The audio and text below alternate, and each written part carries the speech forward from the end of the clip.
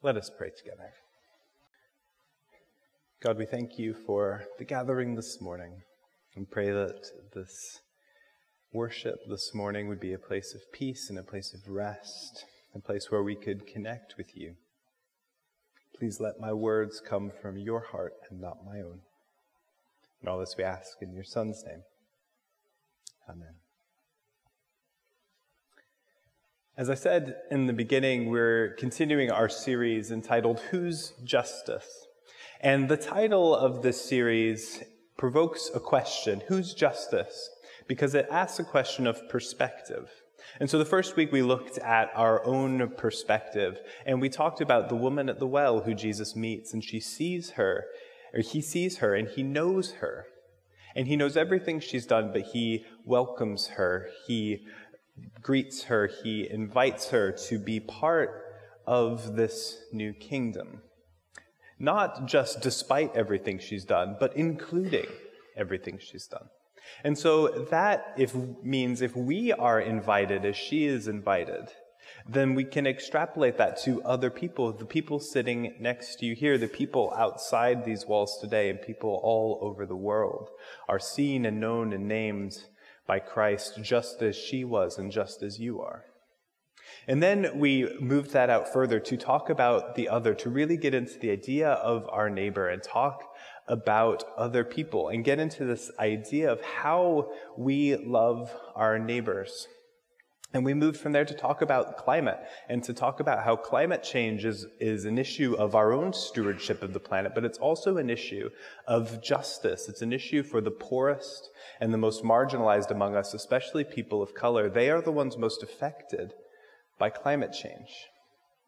And so now we move to talking about the youngest among us, to talk about children. And children present a perspective that is an intersection of so many of the things that we've talked about previously in previous weeks. There's an intersection of race and of gender and of climate, and all of this comes to bear when we talk about justice for children. When I was a child, I loved to play. I was definitely one of those kids in a costume. I've loved seeing Nessa come to church with her Captain America and everything else. I would mix and match so that I could be Robin Hood in one instance, definitely the Fox cartoon Robin Hood from Disney, sometimes Errol Flynn, but definitely cartoon Fox Robin Hood, but also have a cape so that I could be Robin from Batman, kind of mix the two. You always had to have kind of everything on hand. You needed a sword, you needed a bow. There's pictures of me at my aunt's house where we used to go quite regularly. She lived in town near us, and I had a coat hanger stuffed down the back of my shirt because that's obviously a bow, so I could be Robin Hood. This was just my life as a child. I loved to play. I had, in many ways, obviously, in childhood, you reflect as an adult back on things that aren't always great in your childhood, but by all accounts, my childhood was a pretty ideal Western childhood. I was innocent, I loved to play, I got to enjoy myself. But this idea of childhood being like that is a fairly modern idea, actually. It begins kind of in the 1600s, the idea that children should have an experience that's maybe different from that of adults. And it develops even then to later centuries, and especially in the Victorian age, as there is the rising of the middle class, there becomes an idea that children are different, they're innocent, and they should have fun, and they should play. That's not always been the case in human history. So this idea of childhood being something fun and lovely and innocent is actually a fairly modern idea, but I think it's a right idea, and it's a good idea that we finally started to realize that this is kind of the childhood that children should experience. And I was fortunate enough to experience that kind of childhood. But not every child does, and in fact it's the case that for many, many children, this idea of a childhood of play and of dress-up and of innocence and warmth and safety is just not true. So where do we begin with this perspective? Where do we start when we're going to talk about justice for children? I think there are two directions generally that we start with in churches, especially in our sorts of churches. When we talk about children, when we talk about young people, we go kind of two directions.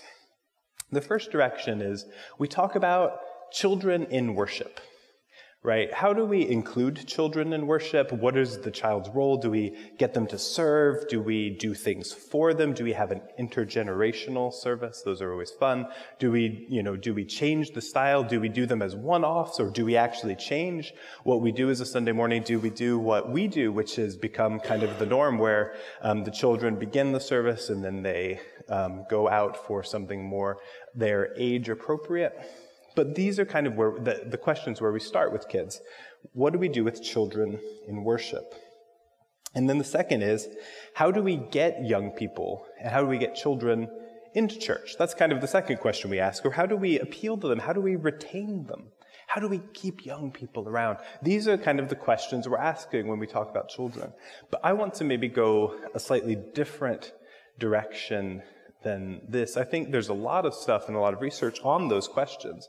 But when we're talking about justice globally for children, those questions aren't quite as relevant. Our reading this morning is a bit different than you might expect. I don't know if when you heard we were talking about children, if the first text that comes to mind that I might have picked is, "Let the children come to me," and Jesus rebuking the disciples for keeping the kids away. But this text is a bit different, and it's a bit traumatic, and it's a bit dark, and it takes us a bit into the Advent season. So Anne is going to come and read our text for us now.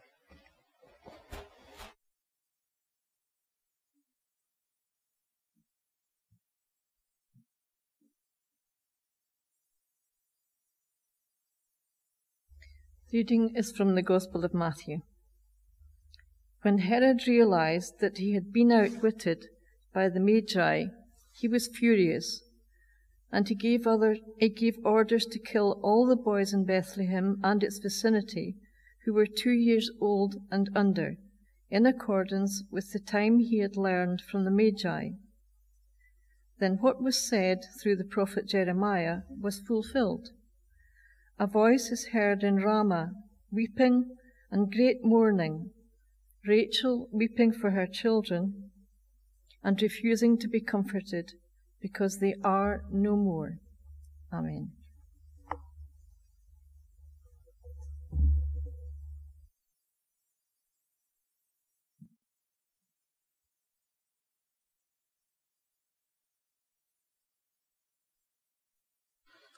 This is one of the saddest and most depressing stories in the Bible, and the Bible can be full of traumatic and sad and depressing stories. It recalls the story around the birth of Moses, when Pharaoh did much the same thing and had all of the young boys massacred. Herod does this out of fear, he does this out of anger, and so a whole generation, and you think even of the young people who are there who are over 2 years old, who see their brothers, to see their siblings taken away from them and massacred.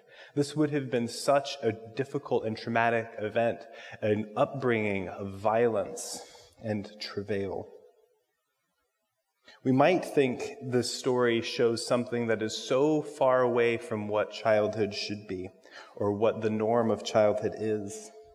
But the reality for many children is that theirs is a world of violence and travail. Throughout the world, children are experiencing a lot of different things than what I experienced in my childhood. In terms of poverty around the world, there are an estimated 1 billion children living in what UNICEF calls multidimensional poverty, which means not just monetary, but food, but resources, things like clean water, enough food. 4.3 million children in the UK alone live in poverty. This is not some faraway problem. In terms of human trafficking, 10.1 million children under the 18 are victims of human trafficking. Something close to a third of all human trafficking victims are children, into forced marriage, into forced labor, into modern slavery, or into sexual exploitation. And in terms of the climate as well, every year environmental factors take the lives of 1.7 million children under 5, again according to UNICEF. Children bring to bear an intersection of everything that we have been talking about. And what makes it so painful is that children cannot fight for themselves.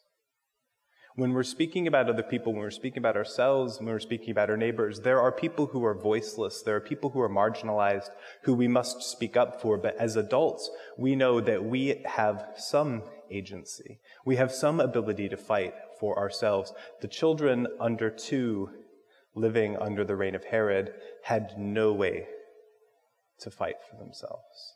And children all around the world have no way to fight for themselves. When it comes to how we think about justice for children, where we have to start is the idea of vulnerability.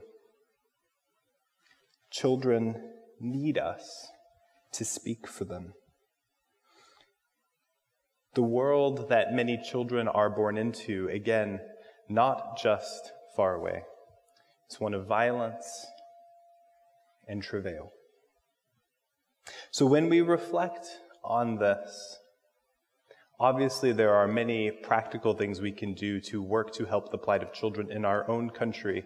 We need to lobby our government to take more care of our children, a government that is continually making it harder, defunding schools, taking away free school meals. These are things that we cannot abide. And I think up here where we live, that is not the way that we think that we should run schools and governments. And it's something that I think is in the heart of the people of Scotland to care for our children.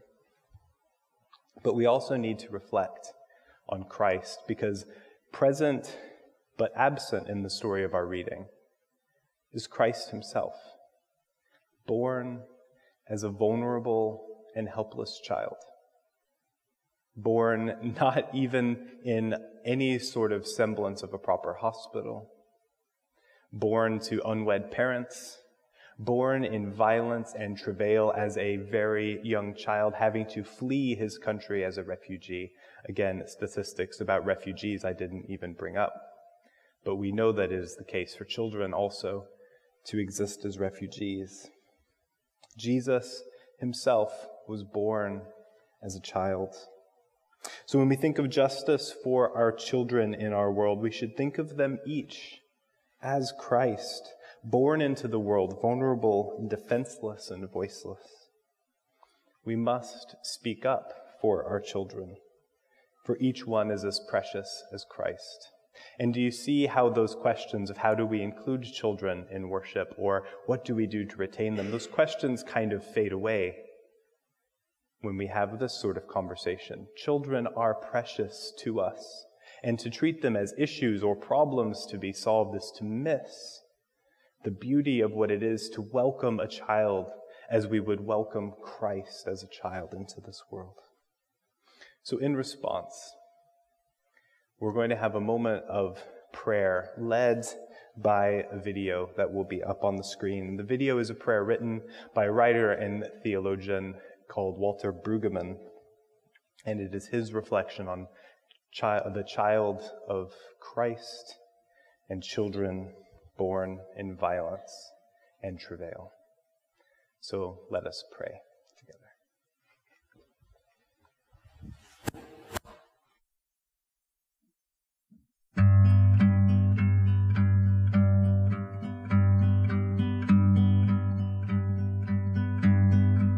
We give you thanks for the babe born in violence. We give you thanks for the miracle of Bethlehem, born into the Jerusalem heritage. We do not understand why the innocents must be slaughtered. We know that your kingdom comes in violence and travail. Our time would be a good time for your kingdom to come, because we've had enough of violence and travail. So we wait with eager longing and with enormous fear because your promises do not coincide with our favorite injustices. In the necessary dark, we pray for the coming of your kingdom on earth as it is around your heavenly throne.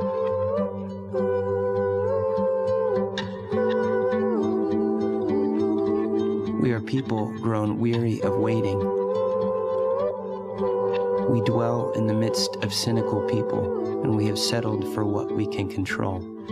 In the necessary dark, we do know that you hold initiative for our lives, that your love planned our salvation before we saw the light of day.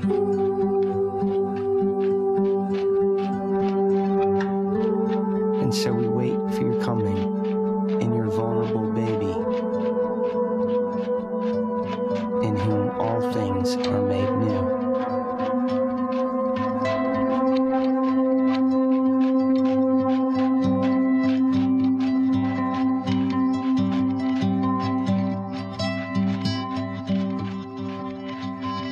Amen.